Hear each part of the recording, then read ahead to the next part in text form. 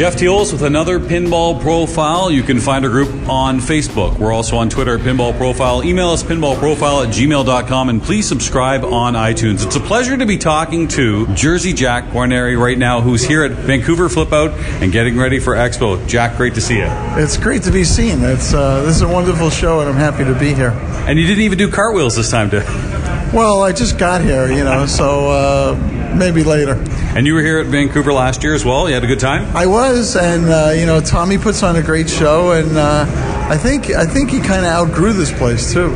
Well, there is talk about next year. We'll see where it goes. But, I mean, he's really outgrown everything. I mean, it was Flipper Freaks a few years ago, so this is only the second year in Vancouver, and next year looking at bigger and better. But it's great to have you here, and looking forward to speaking. Thank you. Yeah, I mean, it's really nice to see more and more pinball people and more new people discovering pinball, and that's why these shows are growing, so it's very cool. I was just down in Seattle for a little bit, and I can't believe all the pinball places that there are in Seattle. So if that's just a sign of things to come everywhere, boy, you're in good shape with Jersey Jack. We're in good shape. It's funny, a few weeks ago, we get people to our factory all the time on tours. And a father and two brothers that, his sons, who were customers for a long time, came to visit for a tour. And at the end of the tour, the dad looks at me and he says, "Who would have thought that pinball would come back and be this big?" And I just looked at them all and I said, "Me." Because why would we start a pinball company if we believed that it wouldn't come back and be big? And let's be part of it. So it's really cool with all the people involved, and it's just great to see more and more people coming into the, interest of pinball everywhere. As you walk around here and all the places you go, I know you're going to see at the Expo. What I like seeing is the younger people playing. Yeah. That's the biggest thing for me, and I have sons myself, and to see them more interested in that than video games, wow, this is great. It really bodes well for the future of pinball. Yeah, it is the future of pinball, and it's really nice to see a lot of women playing games and whole families enjoying the game, so that's really good. So it's getting bigger and bigger. You were talking about tours. There was a famous picture that Jersey Jack put out just recently when Guns N' Roses did a little tour, and everybody knows Slash is a big, big fan.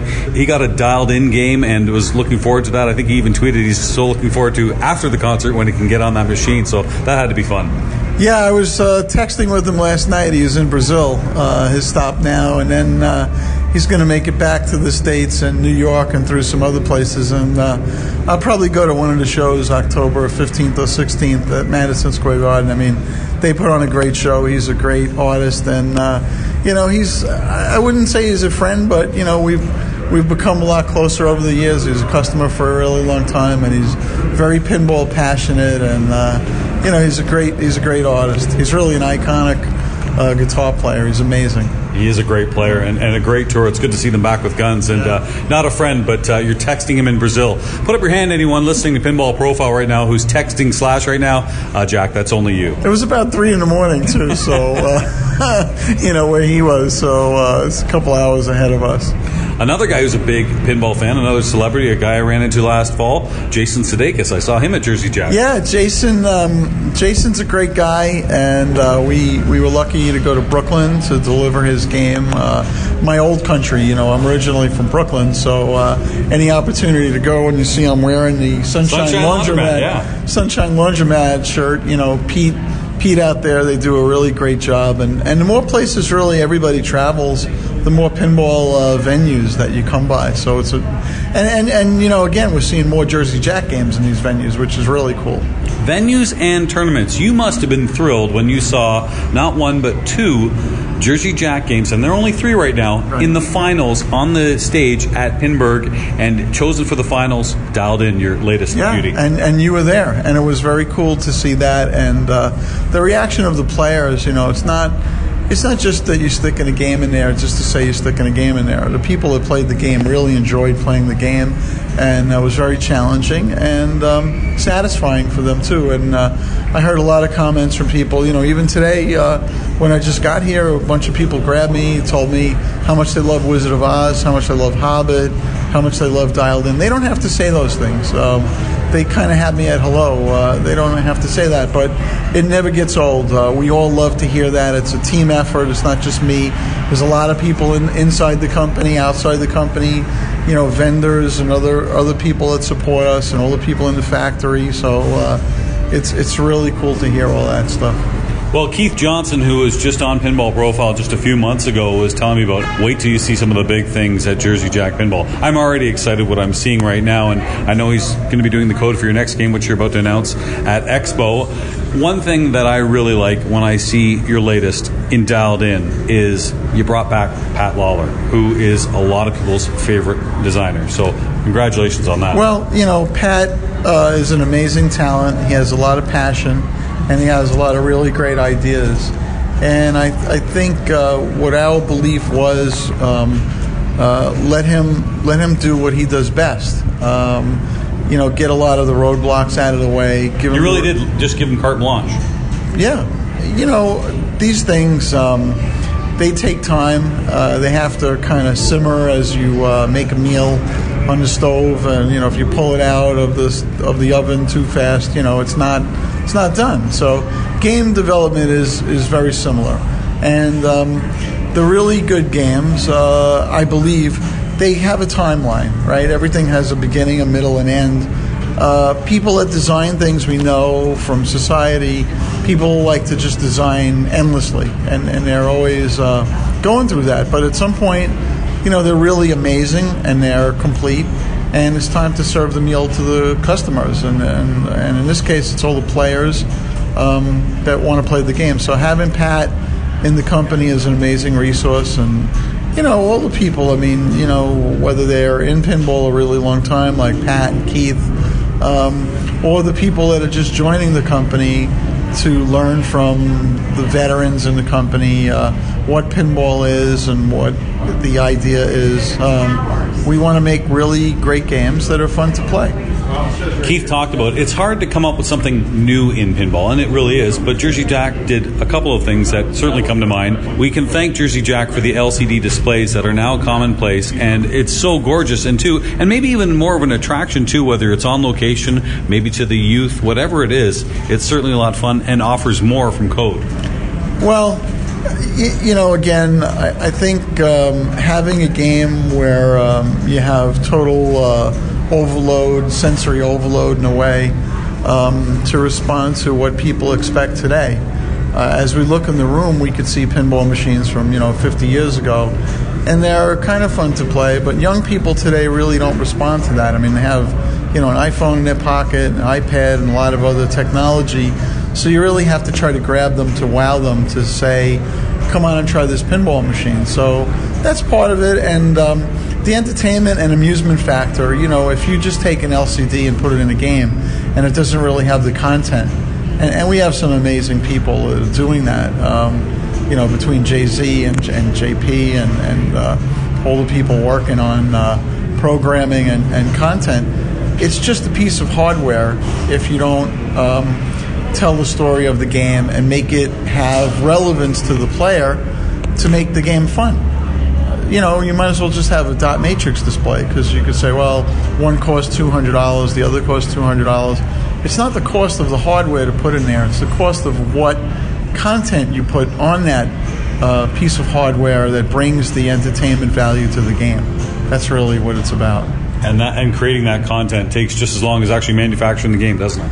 Well, if you look at the game, it's several games, right? So the programming of it, you're making this amazing mechanical, fully stuffed pinball machine with true mechanical action.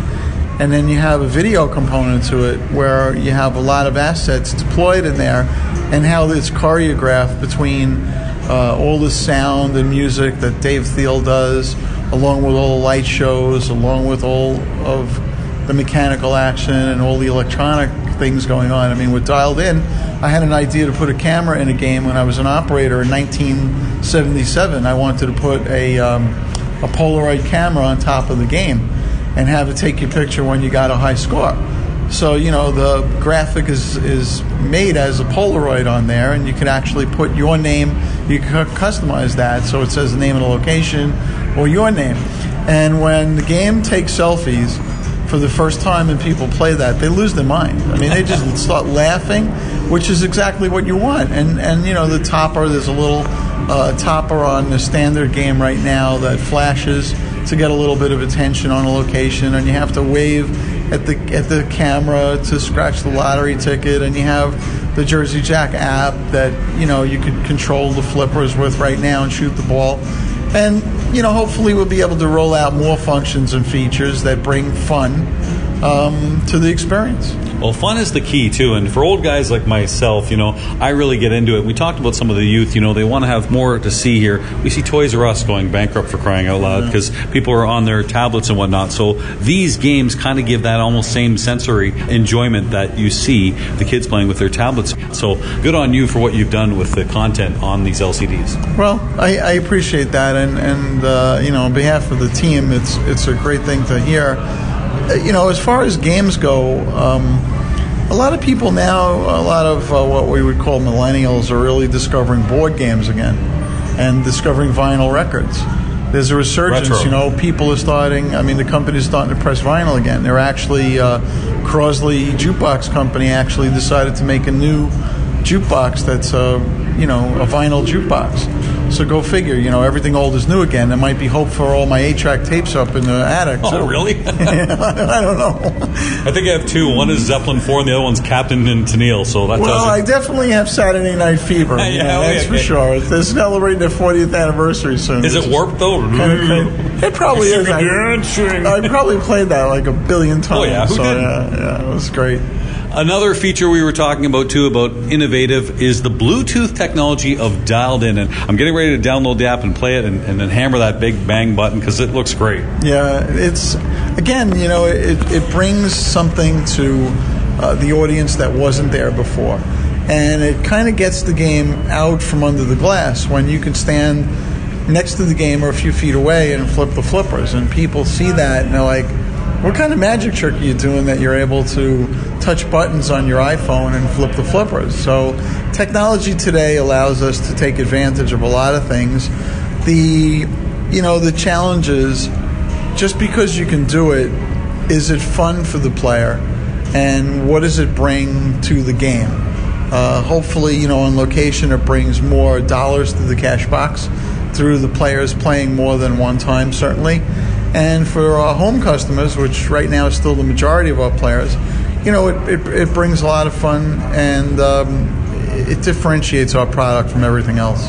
With Dialed In, something that you don't see a lot in pinball in the last, say, 15 years, an original theme. Sometimes there's a risk with that because maybe it's not an instant sell when you have a brand name. It didn't seem to matter for Dialed In. Well, I discussed that with Pat as I was bringing him into the company, in 2013. But, I think his first inclination was he expected to do a licensed game. And my first inclination was that he was the license and his team, John Yowsey and the rest of the people, they were the license. So bringing Pat back to pinball and giving him a platform where he could do basically what he wanted to do. People in the beginning, when you don't know what's going on, and we could have named the game anything and there would have been people that didn't like the name. Oh, you've been reading Pinside, I guess. Not really, but I kind of anticipated this because I remember when I saw Pac-Man for the first time or I saw Donkey Kong for the first time and I said, gee, what silly names. Sure. But, after I played the game, it didn't matter. So, finally, after some time went by and we got Dialed In out there and early in this year, people realized what a great game it was. So the whole name thing kind of went away. And people got, they really adopted and adapted to the game and the theme, and they understand it. And, in the beginning we would get asked questions like, well, am I trying to save the city or destroy it? And I would say, exactly.